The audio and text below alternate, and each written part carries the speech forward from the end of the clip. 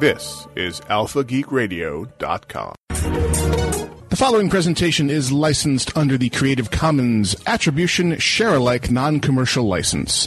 For more information on Creative Commons licensing, please visit www.creativecommons.org.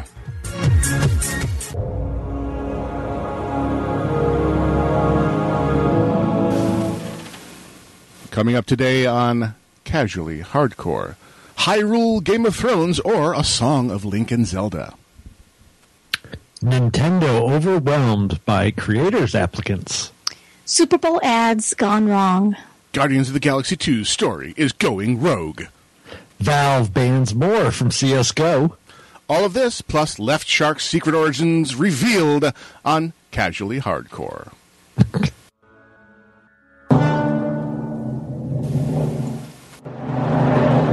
I don't like this place. Alive! It's alive! It's alive! Do not panic, ladies and gentlemen. The casuals are here, and we are taking control of these here airways. This is Casually Hardcore live on AlphaGeekRadio.com.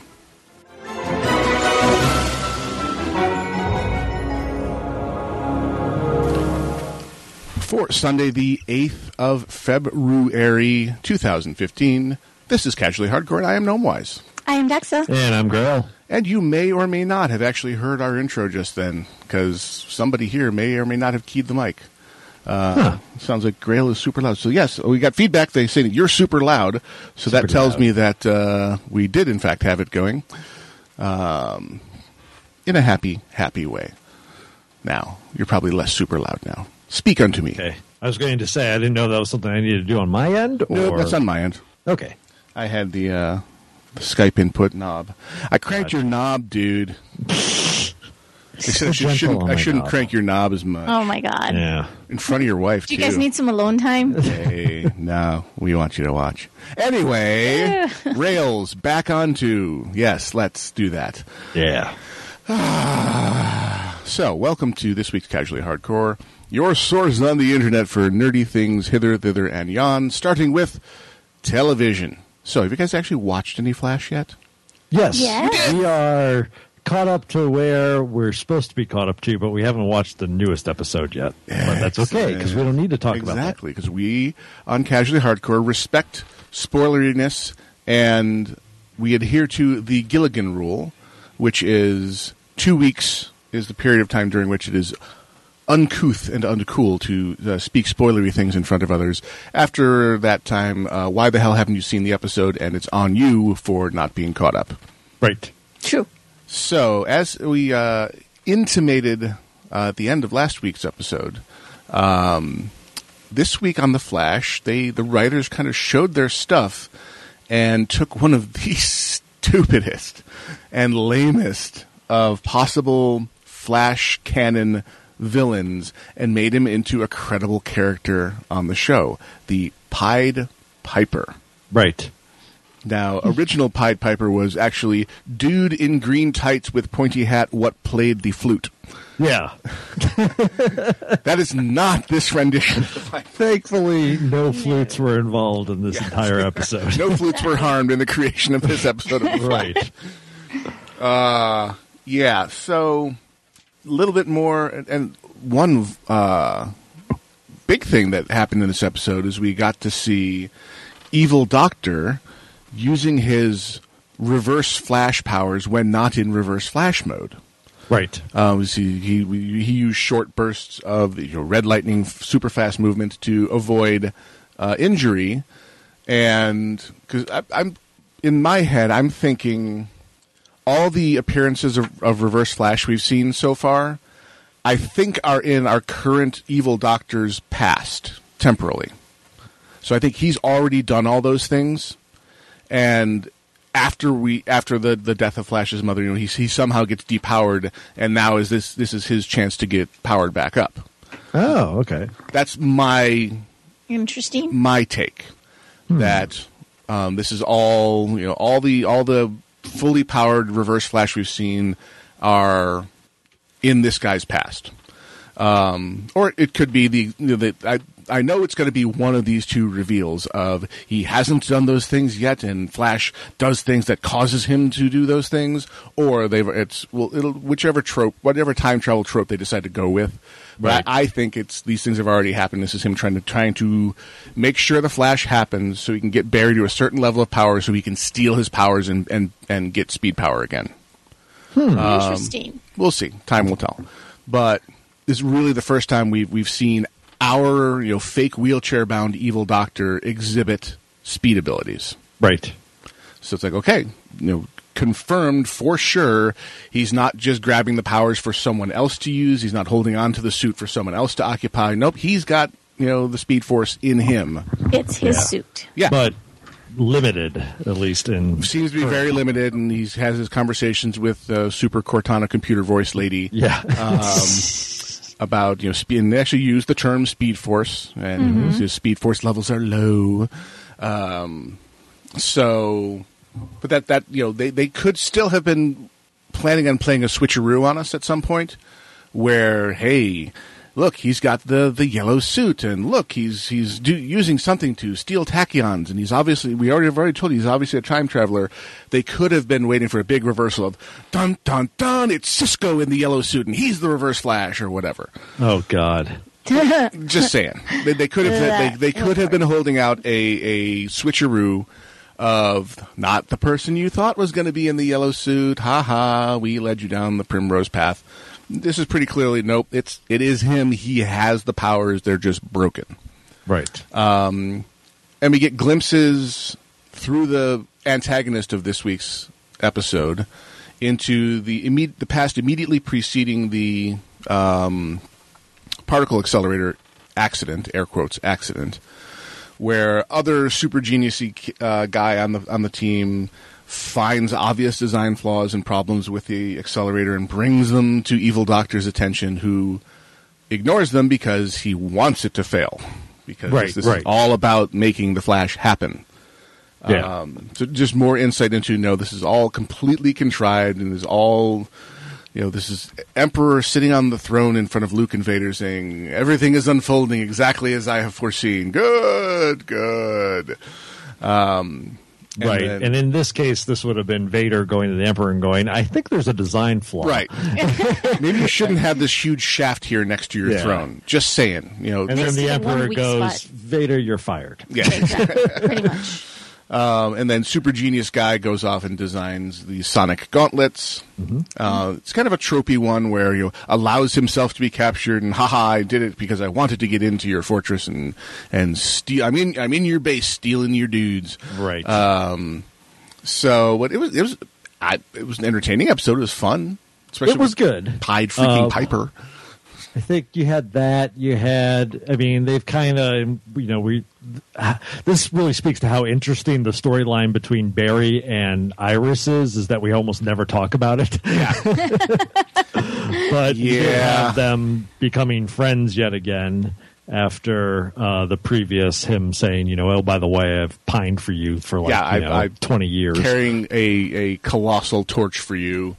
And I think they've gone down a different road than other TV writers have gone down, where that would be a breaking point in their relationship, where the admission of love and what would shatter it. And this, I think, is a little closer to real for people who were effectively raised together from a young age and have a deep friendship that underlies. He has romantic feelings for her in addition to being tremendous friends with her. Right. Correct. So all it really did was make things weird between them. Yeah. It didn't make that friendship vanish. It made that friendship strained. But it didn't. I'm kind of glad they didn't have episodes upon episodes of them not speaking to each other and avoiding each other. And right. And then she comes back and admits her true feelings to him in a rush. She's like, no, I really love this guy over here who looks exactly like that guy from Supernatural's brother. And What? Like guy from Supernatural's brother? Uncle's dog's toad? What? no, we had this conversation before. I know. Yeah. I don't think he looks like Castiel. I think he looks like a younger blonde Castiel. But anyway, It's like, just because you admitted your feelings for me doesn't mean I'm not still really in love with this other person. So Yeah. and so let's just kind of not talk about it all that much, and just can we still hang together? Can we still? Sure, we can still be friends, and we'll see where the writers take it later as far as Right. either turning detective boyfriend into an evil villain that Flash has to defeat at some point, or at least they break up and they get their moment to have a relationship. Well, or the most likely of somebody's dying. Castiel looks going to die. Oh, she's totally going to die. It's totally going to be something that Barry feels responsible for. Yeah. Of course. It's like, I can't be with you because I let your boyfriend die. Ah. My bad. I think actually that whole relationship thing, it works out pretty well because I think it's all about timing. Yeah. If he had said something maybe before she had her current boyfriend, possibility, but it's all about timing. And she leaves the house, which lets Barry move back in. And I love the relationship of Barry and his, second dad, basically. Yeah, foster father, essentially. No, I love the actor who plays his foster father. He's so good. I'm curious to see where they go with getting Dad out of prison eventually, which will probably be a big event in a future series, a future season. Yeah. Oh, I'm sure. So, and I would say again though, even in this episode, you have they're a little uneven in the displays of his power still. Yeah.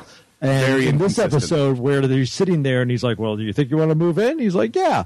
And it's like literally less than 5 seconds. He goes home, packs everything, and comes back. And I don't know how far away he lived, but we're going to guess it's more than a little bit of a jaunt. So, and it's like he does that. It's like, okay, if he's that fast, then why was the previous episode, which was stupid, Very stupid. I could not find anything not wrong with that episode. That whole episode was that whole episode was a garbage. disaster. Captain Cold and Captain Fire, yeah, whatever.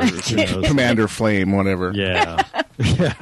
And that was the worst episode. That was the Huntress episode. Yeah. Of Oh Flash, God, basically. yes. No, that is the standout suck this season so far. Yeah. So it was nice. Yeah. This episode that we're talking about mainly was a nice reprieve from that stupidity. But still, again, I still think they are struggling a little bit with going oh, let's show how fast he is and it's going to be cool. And then when he's in a combat situation, you're like, well, why aren't you that fast then? Right. Why are you suddenly not that fast? I mean, and they've tried to play up the fact that he hasn't achieved his full potential, but guys, you showed it to us. And that his confidence level has a direct relation to how fast he can go. So it's a little bit angsty in that respect. Yeah. But that's the challenge of really superheroes. It's the Superman effect. Great. What can you throw at him? That's why I hated Superman Returns so much. For the one story element, I really liked the story. I liked Brandon Routh as Clark Kent. I liked the idea of how and picking up where the Donner movies had left off with Superman 2. Yeah. Just the bad guy genius had a genius plan. I will make a place where Superman can never come. Yep. Right. I will make a whole continent that is impregnated with kryptonite. So what does Superman do? He picks up the continent and throws it into space. Right. The continent made of kryptonite. While he has a piece of kryptonite. Right embedded after in his being stomach. shivved. Freaking shivved by Lex It was Luthor. his side. Okay. So if he can do that, Yeah. there are no limits. Right. It was that was game over at that point. It's Right. like, So okay, where are you there's going to nothing take it that from stops here? Yeah. You need someone who is an actual god to show up to threaten him. Right. Right. So they're suffering from that problem because when you sit down and think about it, super speed and the reflexes and the perceptions that come along with it as portrayed by the Flash, along with the increased metabolism, the ability to recover Wolverine-ish style from injuries, Yeah. that makes for a pretty damn effective superhero. And you got to throw something substantial at him every week for you to really feel like the character is in any kind of danger. Yeah. Yeah. And I think mainly also because they really ramped up his understanding of his powers because he had the team there kind of helping him. Right. So he didn't really even have that much of an awkward phase where he wasn't in control. Because he or has stuff. Dr. Evil there who already knows all about the Speed Force. Right. And is guiding him, hand-holding him through, because he already knows exactly what he's capable of because he's already seen it. Yeah. Yep. So it's kind of a perfect storm of great. And here's your super, friction-resistant suit that just happens to look like body armor and have the flash symbol on it, and go. And so it is. It's uneven. The threats are uneven because we had the threat this on this week's episode of really, really smart guy who again is planning 6 steps ahead of everybody, and that is playing to Barry's weakness of being very impulsive and just jumping in with both feet without thinking, and has to be saved ultimately at the end by Dr. Evil. In kind of a really contrived campy, let's use the local satellite radio car stereos to put in a destructive interference wave. Yeah. Only works in the movies, kids. But it allowed, Dr. Evil Pants to prove, hey, I'm on the good guys team, and you shouldn't hate me for, the big reveal that. And he goes before the city, does a mea culpa, big time of. I ignored warnings that I was given that this could go wrong, and it did go wrong this way, and I'm very, very sorry. He throws himself on his sword and, redeems himself in the eyes of the team to a large extent. Yeah. Well, he had to do that if he wanted to regain his Barry's confidence. Bingo! Because it's all about staying close to Barry. Exactly. He didn't do it to, for the greater good. He did it to just stay on one day Barry's he good needs to side. vampire the Speed Force out of him, and for that he has to trust him. Exactly. So... Suck your Speed Force away. So it was a good recovery from Revenge of the Rogues the week before. Yes. Oh, God, yes. The out-of-tune song of Ice and Fire that was. And over to Arrow. Yeah. Mm-hmm. So make sure I'm on. Don't accidentally jump ahead a week here. Nope. Make sure I'm on the right one. So this is my turn to be behind. Oh, okay. So you guys bring me up to speed. So this is Midnight City. This is the one after he's been dragged to Mystery Hut. Yeah, so he goes to Mystery. I mean, the part of the actual Arrow was pretty small in this one. I'm assuming he's still doing the flashes of him recovering and being saved, and this is all about the team and his absence. And please God, it's going to be about Black Canary, isn't it?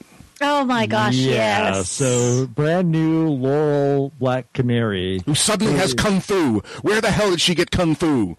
Well, no, she gets pretty much beaten around the entire episode. Because her introduction at the end of the last episode, she ends up punched in the face normally. Yeah, pretty much, yeah. Or choked out by Which is her. good because you want to see her punched in the face. Oh, God, she's yes. unbelievably annoying. I was really afraid because they introed her at the end of the last episode and she was immediately kicking ass.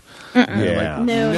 At least her stepsister or half-sister or whatever went away for a for-show period of training with Dad, where in a span of months she gets 2 decades worth of skills. Right. TV montage style. Yeah. Well, yeah. And so I was like, oh, God, they're going to make her just an instant street brawler. So so they actually make her mortal and not an instant superhero. Yeah. So, I mean, you have a couple of weird things. So, I can't remember his name in the show, but I always refer to him as Bullet Tooth Tony, is the new crime boss. Brick. Brick. Yes. Yeah, Mr. Brick or Brick, whatever his name is. He's a major villain from the franchise. Yeah, Correct. and he's he's the kingpin. He is kingpin. Yeah, and he's pretty impervious to bullets Arrows. Apparently. So projectile weapons are kind of his thing too. So he's pretty tough, and he basically every time the new Black Canary goes at him, he punks her pretty good and ends up choking her normally. And she, they kind of try it. So some aldermen get kidnapped. He kidnaps a couple of aldermen in order to hold the And this ransom. is insane. So he kidnaps 3 aldermen and then says, if you want the aldermen back, you need to take all the police out of the Narrows or whatever. Is that what it's called? No, you're thinking of Batman. That's there. Batman. The Glades. The Glades, yeah. So same general thing. Same idea, yes. Get out of the slums. That's our territory now. So that's the threat. Eventually, after a failed try at first, where one of the aldermen gets killed Because they failed. Because Laurel sucks. Mainly. Good. Arsenal has to spend most of his time trying to keep her alive, so they end up not getting them, and so Brick shoots one of the aldermen as he leaves, and then Laurel has this crisis of faith, which then prompts Felicity, kind of goes through this translation of understanding that transition of basically coming to a realization that maybe I wasn't doing this for vengeance. We're really doing this to protect those people that are still alive. And so she kind of gets back on board with the mission, not only with them, but also helping Brandon Roth's character with his chip, his issue with his lasers for his suit. So she ends up... Lasers. Freaking lasers. Fixing that and handing it back to him. They go on another mission. They're able to track down where these aldermen are now, of course, with Felicity's help, and they successfully rescue them. And then for no apparent reason, the mayor still decides, I'm still this much afraid of Mr. Brick, that I'm going to still pull the police out of the Glades. Okay. I don't think any city ever would do that. No. Said no mayor ever. Yeah. Exactly. I'm going to publicly give in to a crime lord in my own city.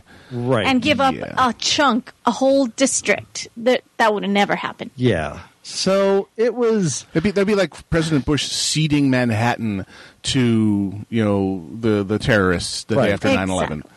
And then during this whole time, Malcolm Merlyn is trying to leave the city because, he doesn't want to get killed. Duh. And Thea obviously doesn't want to leave because she doesn't know what's happening to Ollie.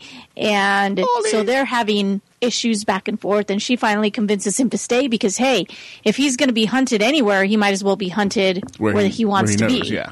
Right. So that situation happens. And then one of the things that happens at the end is when Thea goes back to her club, that new DJ who's, kind of flirting with her the whole time turns out to be one of Roz's men. A spy for, the League. So you find that out, and he basically is like, you can tell he's calling in. He's not only calling in, but he's calling into Oliver Queen's friend, the guy who's been in all the flashbacks. Gotcha. And basically tell him, hey, Malcolm Merlyn and his daughter are staying put in Starling City. Mm-hmm. So they... and otherwise, you have Oliver basically recovering, still hurt. There's definitely tension, and it was the guy that left, apparently, the wife, because the wife is still saying how much she loves him, but he decided that he needed to, restart his life or whatever, for whatever the reason was, but they still haven't gotten to the point in the flashbacks to show why those two are no longer together. Oh, it's going to be that he left to protect her, because his life put her in danger once. Probably. Obviously. And yes, I was able to save you this time. Convinced the son's going to die at some point. Yes. So, but other than that, that was it. And then some assassins come to the hut to check it out. He's like, oh, yeah, nobody's here. They discover, well, there really is somebody here. And so they end up killing all these assassins. And, Oliver, again, is like, well, don't go back now because, he's going to kill you. And the guy goes, nope, I got to go. Yep. And that was that. So as episodes go, it was kind of a meh episode. Not a whole lot happened in it other than this was really like, let's show Laurel now as Black Canary part of let's start integrating her with the team. It's an but it wasn't a good integration. No. In my opinion. Even when everyone knows when Arsenal started, it doesn't seem like he had that big a problem integrating with the team. He did need to learn how to fight properly and how to do everything else. That was a big plot line of him going from street punk to team member. Right. And he also had more impetus to come into the team because they were like, well, you have super serum basically coursing through your veins. Yeah. Maybe we can help you control it, and by teaching you all this discipline and fighting, we'll help you hold on to it, and you can maybe even be a help with it. Mm. That was his reason for originally joining. Once he got cured, he just stayed on. Right, because he's fighting a good fight now. Laurel's just like, I don't, I'm sad my sister want died. Revenge, yeah. Yeah. So, meh. Yeah, we'll see. It moved everybody forward. It inched the Atom closer to being the Atom. Yeah. It inched her Black Canary closer to being less annoying, and it inched Ollie closer to health. Yeah, and I think the main thing is I'm just a little worried that Brick is going to be the villain of this season. Pretty much. Because I don't like him. He's nowhere near as compelling as Merlin was, nor as Deathstroke. Yeah. Yeah, because Merlin is, super smart, clearly completely insane, but genius. Yep. And, Deathstroke is freaking Deathstroke. I wouldn't say he's insane. Oh. At least not psychotic insane. No, I think he is. I think he's quite mad. He's just very calm about it. Yeah. And that's what makes him such a fun villain. It's like, when the Joker is played well, he's not that level of psychosis of truly caring about nothing like the most recent iterations of the Joker were. Mm-hmm. He has things he cares about, goals, and is simply willing to do absolutely anything to achieve those goals. Yeah. And does some pretty insane things like redundancy. Yes. And cares not for the lives that are being annihilated because it gets me what I want. Right. That's a kind of crazy. That's a big kind of crazy lack of total void of empathy for other human beings who get in your way. Yeah, that's no. It's definitely kind of crazy, but he's not like a psychotic crazy. No, he's not wacky. Woo-hoo, Yeah. woo-hoo, Daffy Duck. Exactly. So other television fun stuff. More fun coming from the land of Netflix original content. Oh, We got yes. two stories this week about all the joy coming out there. But the big news this week is they are co-developing with Nintendo a live-action direct-to-Netflix series based on the Legend of Zelda property. Link on your TV. Dun, dun, dun. Okay, who do we cast as Link? I don't know. How many times are talking heads in the mainstream media going to refer to the character as Zelda? Yeah. That'll be awesome. Every single time. Yeah, count down to the number of times they put the picture of Link up and say, and Zelda. And Zelda. Yep. Yeah, who is a pretty boy we could cast? Because clearly a pretty boy. I mean, elfin features needed. Call her Orlando Bloom. No, because it needs to be younger. Yeah, I know. Yeah. It needs to be a little kid. It depends on where they dip into the franchise. Right. I mean, Ocarina of Time kind of screams for... because that's where the stories kind of started to grow up.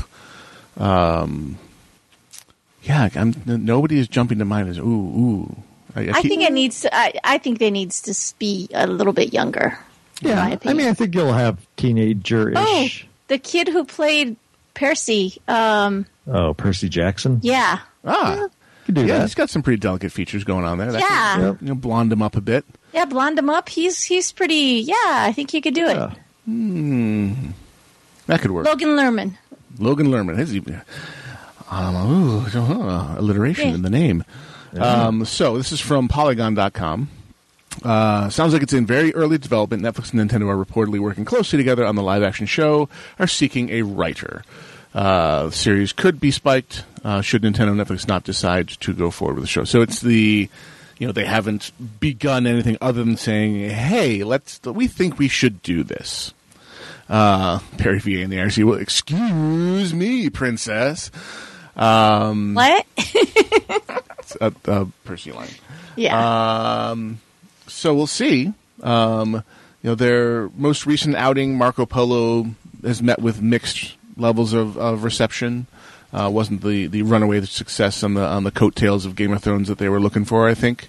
But they're still trying, and they've shown the willingness to dip into the comic books franchises. Now they're saying, hey, let's do something video game based. So I can't do anything but cheer them on, say more like this. Keep going out on these limbs. Yeah. Because Well, I'm happy to see them. I mean, obviously Netflix, I think, is doing the right thing, and they're going to have misses, but at least they keep, throwing money at interesting new content. Yeah. But the main things to me is, number one, the reason why we had a bit of a Game of Thrones even reference was the way they were describing Yeah. it was that it was going to be a Game of Thrones for family. Which is a complete contradiction in terms. Right. You can't have Right. a Game of Thrones for the family. Yeah. Unless it's the Manson family. Right.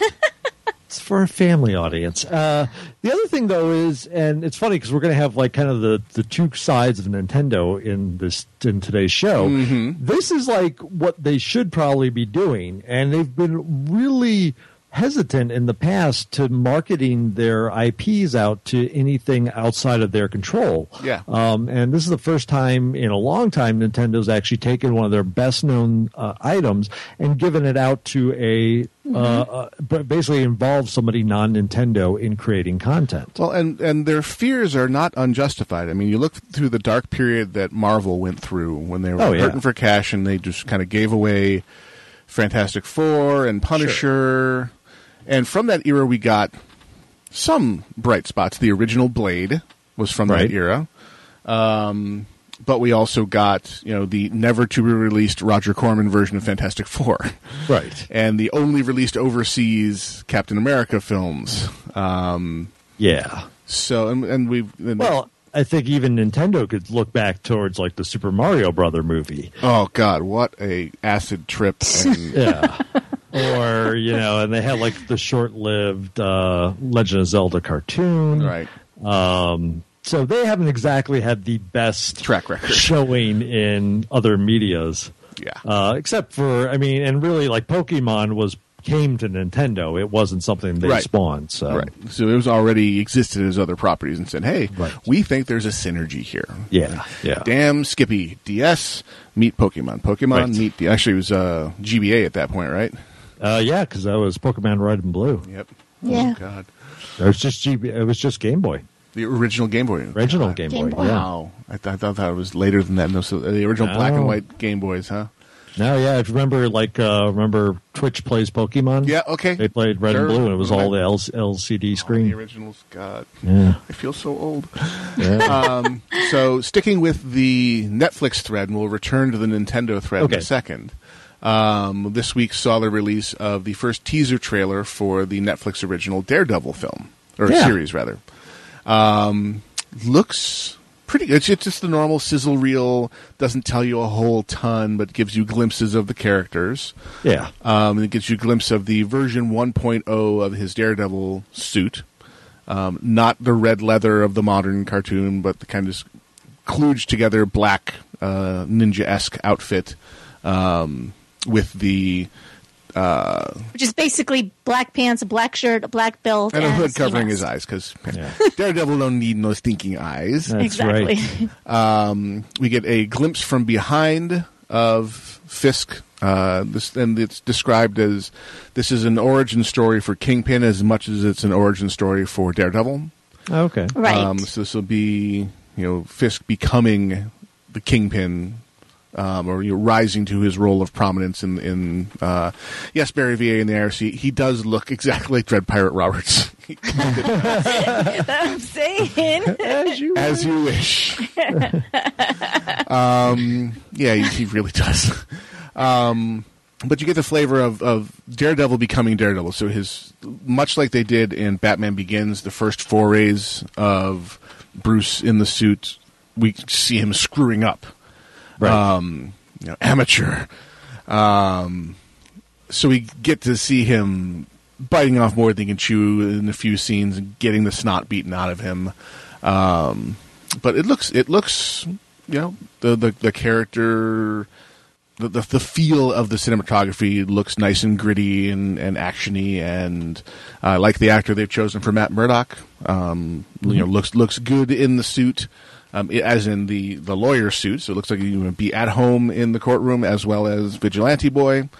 I came away with a good feeling. Okay, it looks like this could be another score for Marvel. What do you guys feel? It looks really good. I mean, there's not much to the teaser trailer, but I think it wet my whistle. I'd watch it. Yep. So Daredevil wets Dax's whistle. There's the title for today's episode. Got it in one. Yes, I mean, I wouldn't not watch it. It looks like it could possibly be a good show. Yeah, I've been watching some of the casting information on AKA Jessica Jones, which is the one that the property that I know nothing about, and I'm actually most looking forward to. I didn't know a ton about Daredevil, but I've got snippets of it in my brain from the Ben Affleck movie iteration of it. We'll see. But it didn't. It had every possibility that what they put into that teaser trailer could have turned us off. So the fact that at least, first taste, positive reaction, bodes well. Kind of like the teaser trailer for Guardians. Like, I'm feeling a little less reserved about this. This could be a good thing. Now show me more. Exactly. Right. Yeah, exactly. So Which is kind of, if the Nintendo Zelda puts up something kind of like this. It needs to look at least as good as the April Fool's trailer from a few years ago, which was a freaking awesome piece of fan service, fake trailer making. Yeah. I mean, just a few of the effect shots were corny. Everything else was like, this is completely believable as a trailer for a Link movie.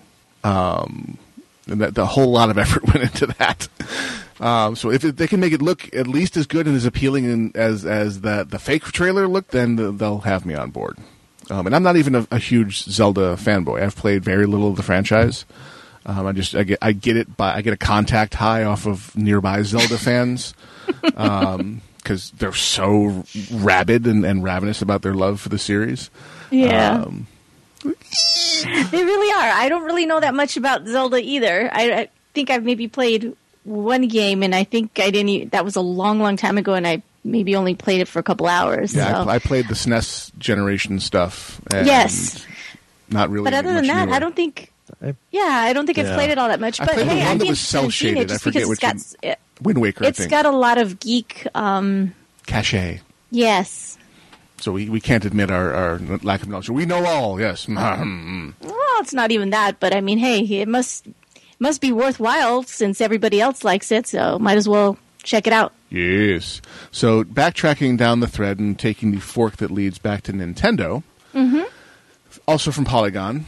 So Nintendo has an interesting relationship with YouTubers. You may have heard of YouTube. It's kind of this thing we have on the internet that is an explosively growing, seething cauldron of creation where some people are finding their fortunes as broadcasters by going straight from themselves to their audience. And one really popular slice of that pie, as in PewDiePie, see what I did there, is Let's Plays, where you basically record yourself playing through a game with commentary. And apparently, if you're entertaining about it, you can get lots and lots of viewers. Just people just watching you play a video game. People who just want to see what the content looks like without having to own the console or play the game. Or are just interested in how entertaining you are as the person giving commentary as you play the game. And some development houses, like the normally reviled EA, have been really supportive of these people saying, hey, you're giving us free buckets of PR. Right. Here's some assistance, in doing what you do. Nintendo's taken the opposite tack, which is, hey, that's our copyrighted material you're streaming. No. And they got with Google, and basically if anyone was monetizing a stream containing Nintendo assets, that revenue was redirected to Nintendo, which made for some very bad press for Nintendo a while back, basically saying, so you're not only not thanking me for giving your product free PR and promotion, you're taking away my internet livelihood. Right. Can insert commentary about greedy corporate evil vampires. So Nintendo rolled out their Creators Program, which is this convoluted series of tubes that money must flow through for the people doing the actual work in creating these videos to get a cut. So you put up, you sign up for the creators program. You put a video on your YouTube channel. The money is still channeled for any revenue you get from advertising that goes through your channel. Still goes to Nintendo. And then some magical algorithm does some calculations that basically says, okay, Nintendo gets most, and then some of the money gets funneled back to you through their creator program. That's not a good business practice. From that, it's a good practice. It's basically free money for no effort, for almost no effort on Nintendo's part, because they're creating none of this. They created the system for tracking it is all, which is basically hooking into the API that Google already offered companies like Nintendo for tracking their content online. So they opened up applications for the creators program, and what they're claiming is this is one of the most popular things we've ever done. We can't even keep up with the applications. They're coming in so fast. They're trying to spin it as positive things. Look how many people want to, stream Nintendo properties on YouTube. Aren't we cool? And the reaction is, look how many people whose money you stole want a slice of it back the only way you're offering them. Yeah, no kidding. So, the Polygon article is titled, Nintendo says it can't keep up with applications to controversial creators program. Yes, Nintendo Creators Program. Join now and receive a part of the advertising proceeds for your Nintendo-related YouTube videos. Nintendo, did you not look around and see that you're the only company doing this? Yeah. You're the only ones that thought this was a good idea. Yeah, I have no idea how they thought this was a good idea. Free money. So if people are paying these people to play their games because the other people don't want to own and buy the games or the systems, then the people who are already playing the games are going to be mad at them. So those people are not going to want to play their games or buy their games. Wouldn't that leave nobody to buy their games? Stop making sense. Yeah. I'm just saying. There's just no, I don't know, other than the short term, maybe they just said, we need a short-term cash cash infusion. Serathis in the IRC makes the point that why don't they just boycott Nintendo, to which I say this has been happening, is people are moving to doing Let's Plays of other properties of companies that are much friendlier to YouTube personalities. So what we may see over the long term here is nobody will bother doing videos of Nintendo products because out of fear that they might pull the rug out from under them or change the rules, or just because why would you give away the lion's share of your ad revenue when if you just chose a title from another publisher, you'd get all of it. You'd get all of it. Yeah. So I'm choosing my next game, Nintendo, where I will get 30% of what I earn, or EA, where I will keep 100% of the traffic I generate. Well, the Nintendo says they want 40% of the advertising. Okay, so they are they're magnanimous enough to give you 60% of what you called into existence, what you created. But they're saying, well, we helped you. We created the title that you were commentating on. I don't disagree with that. That's the annoying thing is, they're not wrong, but they are an asshole. As the dude says, well, you're not wrong, but you are an asshole. So, you are correct. Without the game that you invested in and you created, this person would have nothing to do a Let's Play about. You are correct. Sure.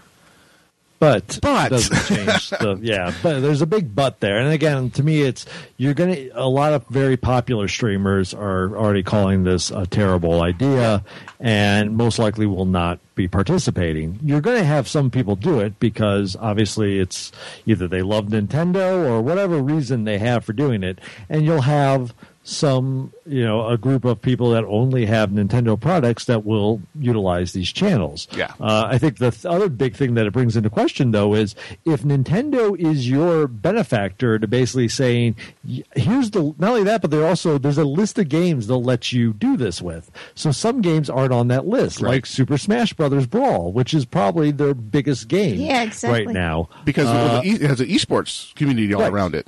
So they're So they're limiting you that way, but they're also basically saying, here's what you can do. And so if any site that engages in any type of reviews, you now have to call that in question, because you're basically, if you have a lot of negative reviews, will Nintendo pull the rug from you then and say, well, you're not allowed to stream our games any longer? They're walking the fine line between fair use where they can't. Yeah. If they're just doing a journalistic review of, they're not allowed to.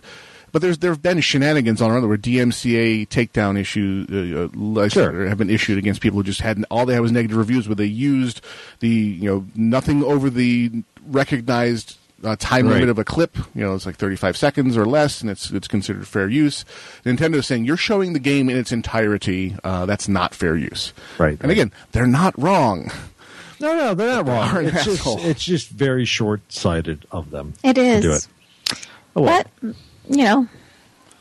But companies that go with the flow are the ones that last longer. So I we'll think see what there's going happens. to be a hindsight moment where there'll either be a changing of the guard at Nintendo and they'll roll back on this, or God help us, this is the beginning where everyone will follow Nintendo's lead, and then all the publishers will try and recoup their losses. Well, I mean, don't do that. Don't do it. You're killing a wonderful thing that does nothing but promote the entirety of your industry, and a rising tide raises all boats, guys. Yeah, and I don't think that'll be the case, because Sony and Microsoft both made it a point to include streaming in their OSs on their consoles to allow you to easily stream on Twitch, and basically are making their consoles very friendly to do this.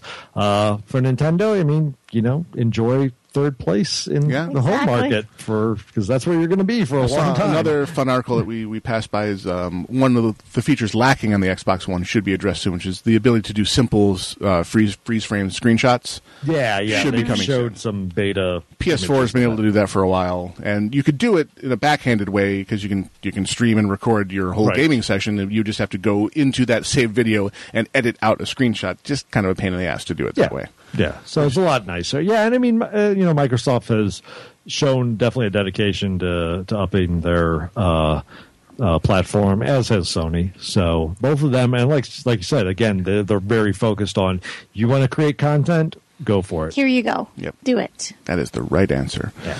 All right, that brings us to break time. I've got a little track from the last year's Wootstock 6.0. Which I had not realized I had not published in its entirety. So last week I got up the remaining tracks from that posted to the Alpha Geek Radio RSS feed. Sorry for the delay on that one. I guess I got distracted mid-project and never came back to it. Oops. From that, we have Marion Call doing the periodic table of the elements fantasy style. So it's a nod to the old Tom Lehrer song, where he actually made a song just reciting the elements from the periodic table. This is the periodic table from elements that appear in sci-fi. So unobtainium is featured front and center in this one. We shall return right after this.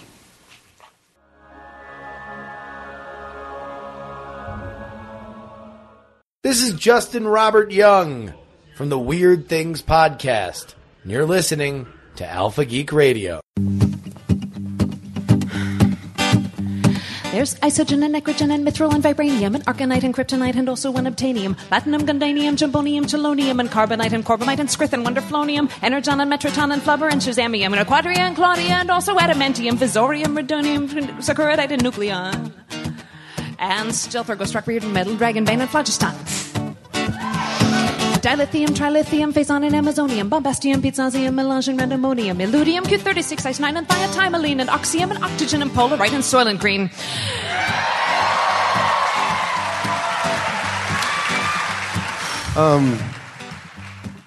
Technically, Marion. Technically, nerd. Soylent Green is not an element. It's a compound made of something else. What's it made of, Mike? Soylent Green is people.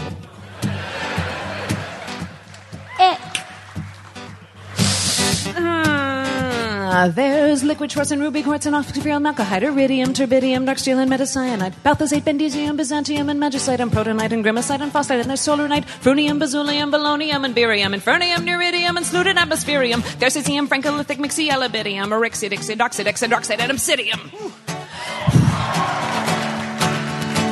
There's mordite, morphite, nethicite, ruin, monopasium, antillium, and trinium, and xenon, obsidium, zirconium, ephradium, red rain, and veritanium, coendiar, celestron, sthaxkil, and talacanium.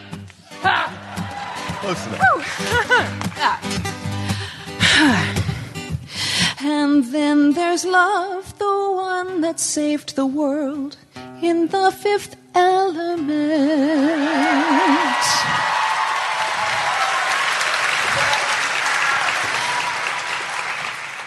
Though the fifth is really boron if you're wondering what the hell I'm in. Good night. Thank you so much. Hey, this is Veronica Belmont from Vaginal Fantasy, and you are listening to Alpha Geek Radio. Casually Hardcore continues live on alphageekradio.com. Round 2. Fight. So you were watching in the interim there, our last little bit of TV goodness, the teaser trailer for the second half of the Agents of S.H.I.E.L.D. season was released a couple days ago. Yeah. The mid-season 2 return trailer, also known as the We Left Space for Agent Carter. So we don't come back until March. So we see kind of the aftermath of what I'm going to assume the whole ending of last episode, where they were encased in obsidian briefly there before the process was interrupted, shall we say. Mm-hmm. I'm thinking that's maybe the TV series riff on Terrigen Mist, and it's how this is how they show the Inhumans, unlocking their powers in this version of the Marvel Universe. Instead of big mist-filled room, you get encased in stone for some reason, and they imply that the different outcomes. So Reyna has obviously undergone some kind of physical change. Correct. Because they showed her eye and surrounding face a little bit in the end of the last one. Here you get to see her hands, kind of spiky, alien-looking hand coming around a corner, and Skye has got some kind of psionics going on. So she hasn't physically changed, but she's got powers now. Yeah. Which is completely in keeping with the rules of how the Inhuman race works. They're all born pretty typical human, and then at some point they will be exposed to the Terrigen Mists, and that will unlock their mutation. This is Marvel's backdoor way of getting mutants into the cinematic universe, because they can't use mutants because they sold them to Fox. Yep.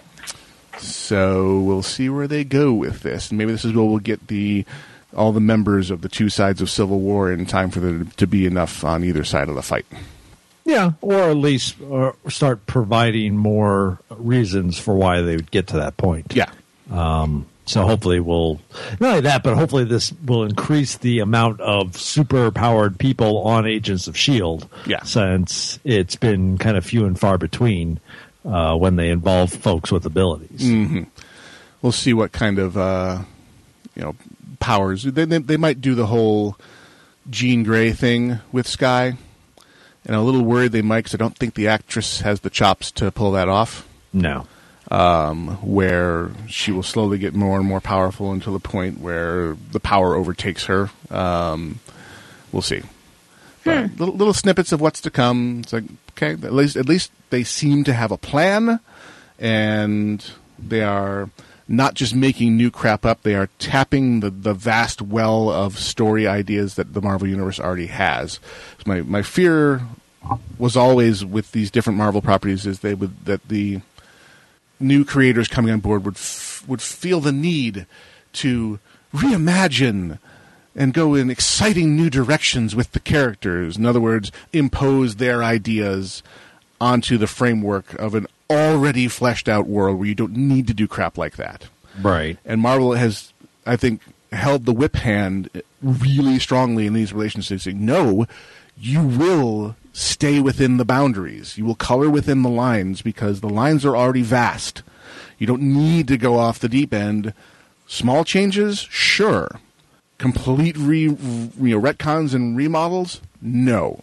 So nothing they've done in any of these movies and TV shows has remade anything in an exciting new image. So you're just hoping they keep just using all the stuff they've already written and just bring it to the screen for us. Yeah, my only real issue with what I have with Marvel in terms of Agents of S.H.I.E.L.D. is they really are playing a long ball view of their story. Oh, hell yeah. And it's like maybe too long.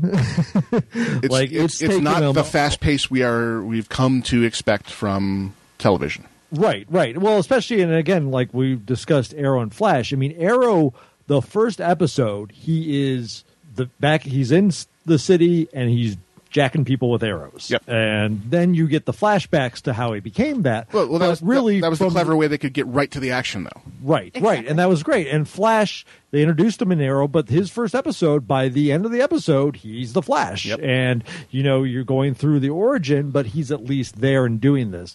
With Agents of S.H.I.E.L.D., it has been such a long haul. Well, it's like they started Arrow and started on the island with the shipwreck. And just followed that storyline linearly. Right. Correct. So it's been hard, I think, especially having that contrast weekly, to look at Agents of S.H.I.E.L.D. and not be like, okay, guys, let's pick up the pace here. Can we get to it? Get to, yeah. And so hopefully now that they've taken their break, maybe they're going to come back, and this is where with guns a-blazing. Really and if you're going to have such a long ball view of something like that, then you might want to throw in some little short things in the middle to keep us all interested, Like Agent Carter. Yes, small little stories in between. Yeah. We shall see. Now, having stated that, we like the fact that Marvel is staying on book, we have an article from Polygon saying that the Guardians of the Galaxy 2 is going off the reservation. Right. Yeah. Well, we're basically not going to obey what the established canon says about who Peter Quill's father is what they're saying. Right. That was the big reveal, I guess, here was that we're not going with, I mean, maybe he'll be named Jason, but he won't be Jason of Sparta. Not of that any longer. So, and they've intimated in other interviews that I've read that it's somebody we've already met.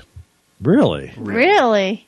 And that one is very large grain of salt taken with, because it was an offhanded comment. It's the Collector. Oh God! That was who they put forth as the possibility. That would be the one that makes sense, since you have Peter Quill running around collecting. Daddy's pulling the strings. Yeah. So that's a little silly. That is total speculation and rumor based on tiny little things that Gunn has said. This one is very straightforward. In the interview, he's talking about. He says right out, it's different than what's in the comic books. This is an upcoming podcast that's going to release Monday.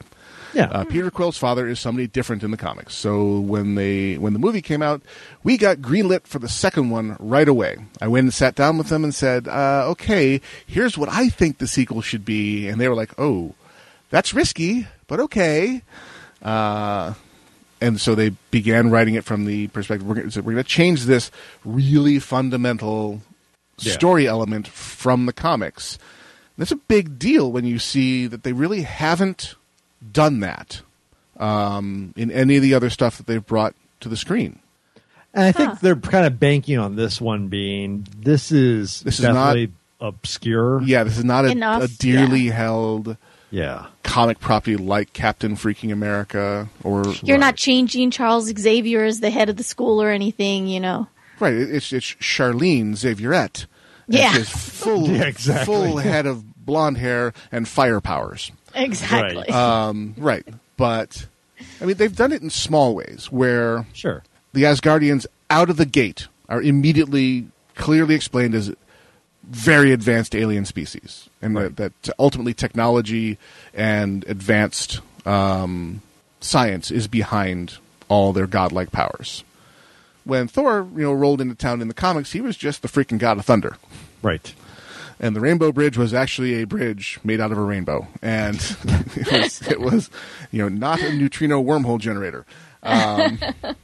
So, but they chose that, but it didn't fundamentally change who the character was. He still was from a race of people who have been shepherding people in the Nine Realms, and who view their own culture through the lens of Norse mythos. And this is basically, but we're going to change, who a person actually is. Okay, that's a pretty and a central, important person. They've already set up who is Daddy as the big question at the end of the last film. It's like, oh, your dad is something ancient. Right. And that's what led a lot of people to think of Collector, because he's a freaking immortal who's been around since things have been around, and who's just keeping himself distracted and from going insane with his immortality by collecting everything. Yeah. We'll see where they go with it. It's interesting to see where they're stating up front. Yeah, we're leaving the comic book narrative behind in this case. I think this property has that flexibility. Yeah. I think they've realized, well, the movie was about 1 million times more popular than probably any of the comic books ever were for Guardians. Exactly. So we're going to go with the movie. And pretty much. The reveal of his dad in the comics is, it's nobody you know anything about until you meet him, and it's just dickhead for one thing. He's a real piece of work. He's basically emperor of a systems spanning galactic empire, Right. but fundamentally not a nice person. But you would have to basically build all that up for it to pay off in the movies. So we'd have to basically meet him at the beginning of the next movie, and then you find out, near the end, oh my God, you're my dad, and you have to Star-Lord, make you Your care. father. Yes. Yes. If they instead, hey, we've been showing you this guy since the teaser at the end of Dark World, and hey, he was his daddy the whole time. Ooh, hey, and then it makes the cinematic universe feel connected. We'll see. Yeah. We shall see. So, didn't really get much traits though from Benicio del Toro. Yeah, he did not. Not at and all. Chris Pine, well, especially with the way they have Benicio made up. Yeah. In the movie, he's playing it as a truly alien, wacky kind of guy. I love Benicio del Toro, but he's a little off-putting in the role. Yes. Oh yeah. I think he's supposed to be, because he's this immortal being who don't care about you short-lived amoebas. Yeah. And I loved how they had Rocket mocking him with the because he does the whole thing where he's so excited and is holding his fists when he sees the power gem for the first time, and then right afterwards Rocket's like, we're so excited, and he just mimics him perfectly. Like the animators nailed it. It was hilarious. I'm so excited to get paid, asshole. So there's a Wired article we're going to go to here. Sure. That I had the exact experience of what they're talking about in this article. So I really didn't pay close attention to the Super Bowl this year. Do you ever? Yeah, sometimes I do. I'll watch for the commercials, and if I'm with somebody who's more into the sports side of it, I don't actively avoid it. But there were no brain cycles for it this year. So I started browsing Reddit and reading online news sources, and I start seeing Left Shark. Yeah. Oh yeah. And dead kid commercials, and what? And it's like, what in the hell did I miss? You missed quite a bit, let me tell you. So I've since gone back and educated myself. So this is while you were offline, the internet freaks over the Super Bowl ads and Left Shark. Yeah, because the sharks were really weird. Yeah. But then when you watch them in action, poor Left Shark is just a lost, confused hot mess.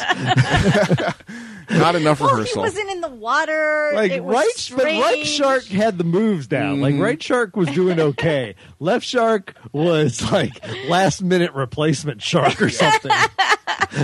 Like he had no idea what he was doing. So for people who don't know the hell we're talking about, Katy Perry had the halftime show. Yeah. And she had a whole sequence with nautical themed dancing, surfers and dancing, and they had two dudes or two who knows what was under all that foam. Yeah. Two people. Two sharks. Dancing with shark costumes on. Cutesy foam shark costumes. And the shark on the right was nailing the moves with Katie, and shark on the left was it's a little not there, not all there. Just kind of flailing around a little bit. It's like, this is where my career Like a has brought shark me. out of water. I'm Yeah. dressed as a shark on national TV. Somebody kill me. But of course, like the internet does, apparently we adopted Left Shark and ran with him. Oh, yeah. So Left Shark was all over the place forever. It's up to the point where there's a great bit with the person who sells models you can plug into your 3D printer created a Left Shark model and put it up for sale and earned himself a cease and desist letter from Katy Perry's lawyers. Because I don't know why they would care. Somebody's making like $24 a piece on a shark that they carved out of foam. I don't know. Yeah. Yeah. Okay, so Left Shark became this thing. So the other, the most depressing series of normally you think Super Bowl ad, you think funny, memorable, wacky, crazy things that they do for their moment in the spotlight. Nationwide Insurance went to a different meeting, and they ran their ad featuring cute kid, 12, 13-year-old boy, talking about things, milestones that you achieve in life. And then caps it off with the twist ending of, but I never got to do all these things because I was killed. I died. I died. And then they show scenes of the open second-story window with the drapes blowing out. Like, oh, great, kid plummeted to his death. Oh, great, they cut to the scene of the family room where the unsecured 50-inch flat-panel TV has fallen forward and crushed a child. Like, what is wrong with you people? Who thought that this was what you put in your multi-million-dollar Super Bowl ad? And basically saying, you should insure your kids so you get money when they die. What? Pretty much. It was like a cold slap of water. And I think what they were going for was like, we're going to be the shocking one in the middle of a bunch of fun musical ads. We'll be memorable, and we're going and their message they were trying for was, do the things in your life to keep your kids safe. Sure. Boy, was that not clear in the that was not featured front and center in the ad itself. The other big problem they ran into was that apparently none of these companies talk to each other because it was in the middle of a bunch of other really depressing ads. Yes, they grouped them all it was together. definitely the most depressing, but it wasn't quite the shock compared to everything else because up to that point we've had ads that made us feel like maybe we're bad fathers. Yeah. And you had a Coke ad that was kind of happy. Well, no, everyone was a jerk. Everyone was a until jerk, they and then drank some Coke made it better. But you still had people being jerks like the entire time. And so it just really was just a strange Super Bowl for like the ad choices. Well, you mentioned the later fallout from the Coke ad. Well, yeah. Coke learned a very important lesson that seems to About have to the be internet. taught at least every 2 to 3 months. Don't ask for people to do things on Twitter. Right. Just don't do it. seriously. If you're a company, don't have them put a hashtag, don't have them tweet you back, and especially do not have a Twitter that responds automatically. Yes, don't make it a bot with no human veto power. Yeah. Because Gawker Media will rise up and kill you. Yeah. They had So- their message. Their message was, let's try to make social media more positive. So there was kind of an anti-trolling, beating people up, cyberbullying thing. Exactly. So it was make it positive. But they put a bot out there that would take input from people who use the hashtag and retweet basically. So the lovely people over at Gawker Media got together and made their own bot. And it started in succession, rapid fire, sending it the opening passages from Adolf Hitler's Mein Kampf. Because somebody created a bot to start feeding that to it. Yes. So they basically got the Coke bot to start doing Nazi propaganda. Propaganda. Jesus. At which point at which point it was summarily turned off, tipped into a fire, and somebody at Coke lost their job almost certainly. Bob, this was your idea, wasn't it? Yeah. It's not the kind of headlines we were looking for from this, Bob. Yeah. But, like, literally, if you were walking into Coca-Cola and pitching, like, and then we'll have this bot that automatically responds on Twitter. Every company executive right now has to learn, like, no, we're not doing that. Right. Maybe the ad's okay, but we are not doing something that interacts on Twitter. It's just, it's not worth it. This one goes on the pile along with where you vote on things that are named by the fans. Right. So I think it was Mountain Dew where the winning name for the product was Adolf Hitler did nothing wrong. Right. Or even extreme versions where I think Time had one of their online polls hacked where they had enough bots to balance the number of votes where the first word in each of the winning ones down the list was never going to give you up, never going to let you. They rickrolled the freaking poll. Well, when you're going to do something like that, you know you're always going to get, especially Coke, you're doing a contest about people trolling, right? Right. So you know people troll. So if you're going to do something like that, you take suggestions and then you pick some from there. You and curate say, These it. are your A person 3 choices. curates it, not a bot. Exactly. No. Yeah. Speaking of trolls, that was insane. Yeah, that was. But I mean, of course, it became Nazi propaganda. I mean, what else would you have expected? What is it? Poe's law, where every argument on the internet will eventually contain the word Nazi within like 2 or 3 exchanges. I forget what Poe's law. I forget. Hang on. Poe's law. It was one of those things where. Sure. Let's see. No, I'm removing it. I'm remembering it incorrectly. Yeah. There's someone out there who's made so that anytime you argue with someone on the internet, eventually someone is going to call someone else a Nazi before it's done. Yeah. Well, even with all this mess going on, I'd say we got some pretty good memes out of it. At least. Yeah. Oh, hell yeah. Left Shark.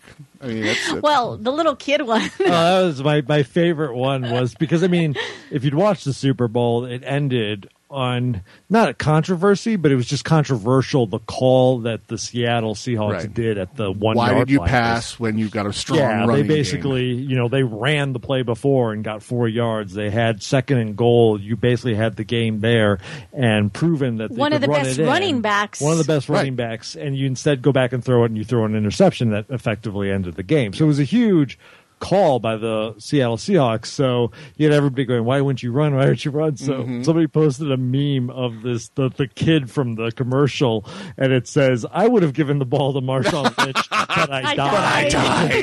That's awesome. That is that's pretty much sums up the Super Bowl there. There's been some awesome ones, yeah. So the internet giveth and the internet taketh away. Yes. Correct. Yeah. So from GameSpot, Valve has been aggressively banning cheaters. That's on Steam in general. They have the Valve anti-cheat system in a lot of their games, but in this case, they're banning pro players from their esports games because of match fixing, betting, gambling. betting on matches and then throwing the match. So another indication that esports is growing up and becoming just like boxing. But they've got an update on here. One of the people in the original story got their ban lifted because it apparently had no foundation in truth. The original story. Valve has banned an additional 19 pro Counter-Strike Global Offensive players from sponsored events and instructed players to never bet on games they could have inside information on, the company has announced. So basically they found a whole bunch of players who were betting on their own matches that, hey, they're betting on themselves to lose. I wonder if somebody's going to throw the game. Yeah. So trying to increase or recover integrity lost in. And whenever you bring gambling in, There's going to be somebody who's going to try and fix the system. Sure. And I here it know. is yet again. But the fact that they are taking action means, hey, we care about Counter-Strike being a real esport, a real competitive sport, and we're willing to take the steps necessary to, kick you out for life if you don't want to play ball fairly. And it's such a fledgling sport right now that you don't want to make any mistakes, and you don't want the spectators to feel that there is anything going on other than just teams being competitive with each other. Yeah. Now, we've had stories in the show before where, wall hacking and boosting were going on, and people getting pissed off at map hacks and gray areas of what's cheating if I can do it, but if I can do it on the map, why shouldn't I be able to do it? It's like, well, because the rules over here say even if it's available to you, you're not supposed to do it. So, yeah, don't do that. This is, again, I see this just as another growing pain of, esports as a thing.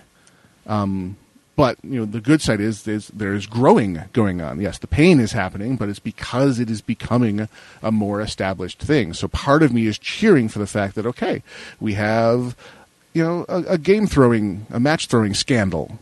Yay! That means, it grew up to the point where someone bothered to try and fix a match. That means it was substantial and important enough that, okay, now fix it, make the assholes go away and not throw matches, but we continue to grow. The nerds are continuing to take over the earth. Yeah. And I'm good with that. Yeah. It's a maybe not healthy step, but it's definitely a step. It's an indicator. Going forward. Every sport has had its issues. Oh, yeah. So, as a new sport, it's obviously going to have the issues. But again, as long as you're stomping them out early, it should be a great high spectator visibility sport. saying, look, this is what happens to you when you cheat, and we will catch you, so don't bother. Yeah, exactly. So from the this is why you carry 3 and 4 electronic devices on you at all times file, the Weird Web brings us a pilot and his wife use an iPad to crash land their plane at a regional airport. Now, when you read that title, that could be a little bit of this thing, because I pictured, people on the ground fiddling with an iPad causing a plane to crash land. Right. No, that's not what this was about. Causing a plane to crash land. They were in the plane, which suffered a total electrical system failure.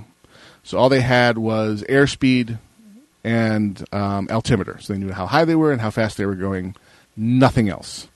Brought up a live map tracking app on their iPad and GPS their way to the airport. And the gear was also not working on the plane because that's, part of the electrical system. Yeah. So they bellied the plane in, but they were able to do it because they could navigate effectively off of a freaking iPad in the sky. Go, nerd technology, go. Exactly. Yeah. That'd been cool if they Googled how to land a plane. Is there a YouTube video out there we can watch? How much fuel do we land have? A plane if he's after the pilot, electrical. he should already know how to land the plane. Maybe after electrical failure. Okay. Yeah. Good at that. I would want to see that person's search history from that day. Yeah, no kidding. Exactly. Will I survive if I throw his body underneath me? Oh, sorry. It's funny what you were saying at the beginning, how the title kind of was a little bit misleading. A little bit. I was reading something the other day. I was looking for some stuff and popped up on one of the Pinterest things I was looking for. And there's 2 newscasters, and the TV behind them says cheeseburger stabbing. Cheeseburger stabbing? What? So under it says, I can't decide if someone stabs someone else over a cheeseburger, someone stabs someone else with the cheeseburger, someone stabbed a cheeseburger stabbed someone, or a cheeseburger stabbed another cheeseburger. So many different ways you can take that. Yeah. So be a little more clear on your titles out there. No kidding. I'm looking in the list here. Why can't I find Barry on Skype? No. Oh, there he is. Because, we got to bring him in so we can take issues with all the things we've done wrong. Of course. Where does he... why is So next week, Valentine's Day, do you celebrate that? Only by ignoring it. Okay. There we go. Invite to group call. Not big on the truly Hallmark holidays. But we might go do fondue or something. We'll see. But it's just a hell of a day to try and get a reservation at a. That's for sure. Yeah. At any restaurant. All right, Barry. What did we do wrong? All right, I made a list. First and foremost, Grail actually said no flutes were involved in the costuming of the Pied Piper, which is not true. There were flute parts in his little gauntlet things. Really? Really? Yeah, if you look at the actual mechanisms, they were made up of like Valves and electronics. I totally Sonic missed that. toning weaponry. Okay, well, luckily it wasn't noticeable. Yeah. Okay. Poe's Law is about it's about how people mistake parody for thing. It's inevitable on the internet. Okay. And like how people are You constantly, cannot like, detect sarcasm. Yeah, they can't detect sarcasm. They're constantly like sourcing Onion articles as truth. There you go. Because they're idiots. You were thinking it was Godwin's Law. Thank you. Yes. Which is about how any argument on the internet inevitably will deteriorate to Nazism, and there's a corollary to that any argument on the internet is over as soon as someone brings up Nazis. Ah. Okay. So Godwin's Law was, I think, Poe's Law has application because you can't detect sarcasm over the internet very easily, or some people just If you're shouldn't an use idiot. it. Yeah. And apparently a ton of people don't know what the Onion is. Yeah, seriously. All right, and now for the last thing is there is proof that you can do a live-action Zelda series. A gaming website did it in 3 parts last year. Now, it's not quite just a live-action version of the games. It is a mashup of a Western and the elements from Legend of Zelda. It's called A Fistful of Rupees. It's in 3 parts, and it's on YouTube. I have a link. I can to part 1 here. I can put it in the IRC. Make sure you put that in the subreddit too. Yeah.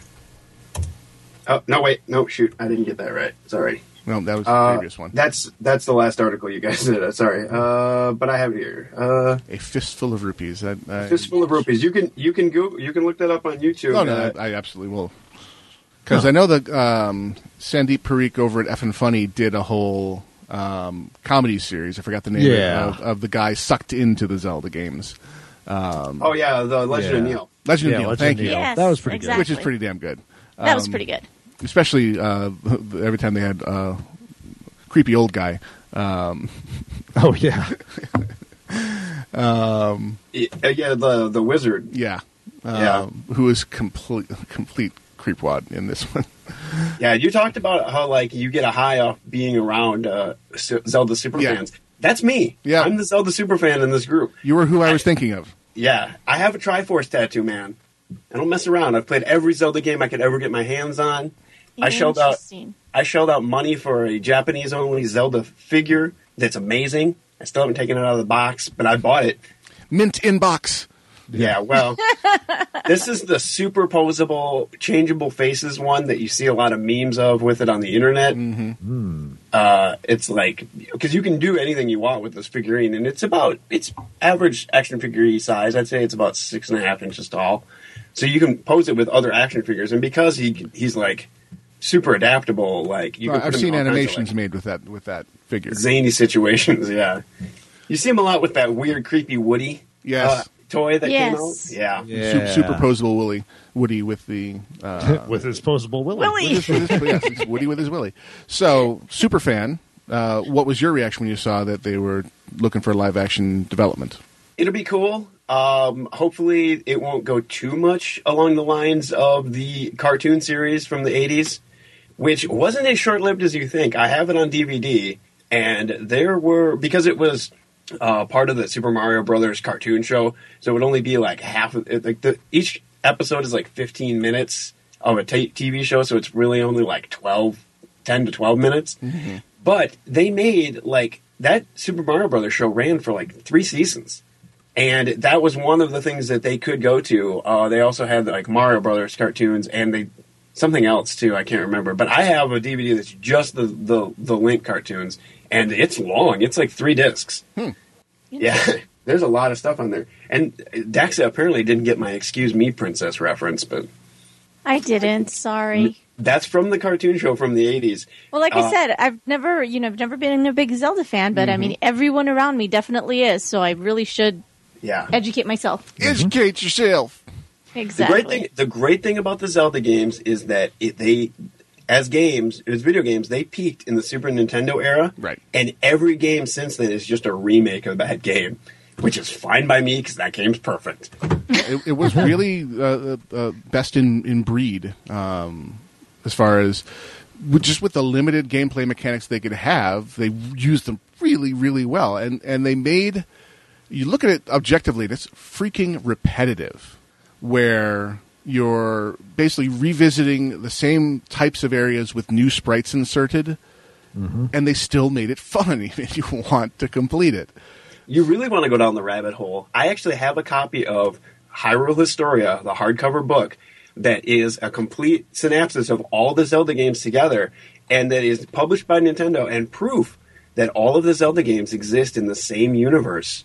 And much like the Cylons and the humans on Battlestar Galactica, it's just a repetition over and over and over again. All of this has happened before. All of this has happened before again. and again. And if you look at the published timeline of the Zelda universe, there's actually 2 to 3 alternate splinter universes that some of the games exist in. Ocarina of Time actually broke the universe. So there's one thread and branch of the tree that is pulled off of what would happen if Link didn't save the world in the future, and one that's branched off of if he did save it in the future, or go back into the past and change things. And it's crazy. But it all has an internal order. logic that fits together. And the games, as published, don't take place in chronological order. Right. They'll come up with a new game and they'll be like, this actually takes place before X and after Y, and you're just like, that's the whole Terminator Genesis thing, where you go on long enough in the series, especially where there's time travel involved, and you can just Go up jump everywhere. in the time stream anytime you want to tell your story. yeah. So Link, as the hero is just a person that's reborn. He just always happens to look the same. And he's destined to save the world and protect the Triforce. He's just this thing that the universe or magic or whatever creates whenever they need it. All stories are the Wheel of Time, okay? We'll just leave it at that. Right. That's right. All right, let's steer this ship into Riddlin Bay, as Paul and Storm say, and wrap it up. You have been listening to Casually Hardcore, live on alphageekradio.com. And by the way, Barry, the word you were looking for was synopsis. Just saying. Synapses. Oy. Did I say that? Yes, you did. You pulled a major grail there, and I'm calling you out on it. You do not challenge the master in his own house. I think you will grail an apology. Oh, wait. No, I don't, because I one-upped him this week. I played the word grail against him in a game of Words with Friends. That's true. It was impressive. When I saw that, I was like, wow. I don't think it would take it. See, I can't reciprocate, though, because I don't think Barry VA is a legal word. No. Well, you reciprocated properly. I think you're now beating me by over 100 points. Well, yeah, that's my normal reciprocation. Just Reciprocity. Just bitch slap him harder. All right. All kinds of new ways to listen live and listen to all the shows on the Alpha Geek Radio Network, of which there are a lot more than there used to be. Check out the Shows tab on the front page of the website, and you may see a much longer list than the last time you were there. I've created tunein.alphageekradio.com as a summary page of all the different devices you can get the stream on. I want you to be able to listen on your potato. So go in there and make sure your device is on the list. There's no excuse for you not to tune in live when there's a show on the air. But normalize, what if my potato is too small? Then water it. Is this a Portal 2 reference? It's a slight Portal 2 reference, slight smartphone reference, because when cameras were in the phones were crappier, the potato quality. The photography purists would say, "What'd you do? Take that with your potato?" It's like, excuse me for the potato quality. I only had my smartphone, so you can listen on your potato. Do you see what I did there? Aha. Aha! He has a plan. Thank you again to all the volunteers that submit links on our subreddit, alphageekradio.reddit.com. Head on over there. Send us your weird things you find on the web that you want us to talk about. Upvote things you want to hear talked about on the show. Downvote things you do not. Or just have a conversation with the other denizens of the subreddit. It's a fun place to be on the internet. Find us on the Facebook, Just search for Casually Hardcore to find the show's page, or Alpha Geek Radio to find the network's page. We are on the Tweeter. The show is Hardcore Casuals. The network is Alpha Geek Radio. I am on there as Gnomewise. Daxa is on there as DaxaCH. That's DAKSACH. And Grail is on there as Izzy Grail, IZZY, And you're still Barry VA these days? BARRYVA? On Twitter? Yes. No, I'm Barry Von Awesome. Oh, you all spelled out. Barry Von Awesome. The Barry Von Awesome, but without the V. Send mail to theshow@alphageekradio.com. That's theshow@alphageekradio.com. If you like what we're doing at the network, please become our patron at patreon.com/alphageek. Every little bit, want to send us $1 a month? Great. It'll help a ton.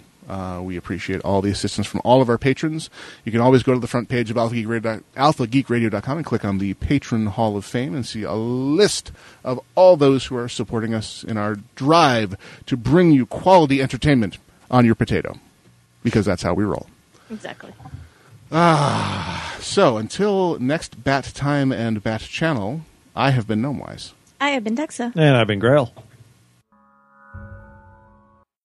Bye-bye, radio people. Until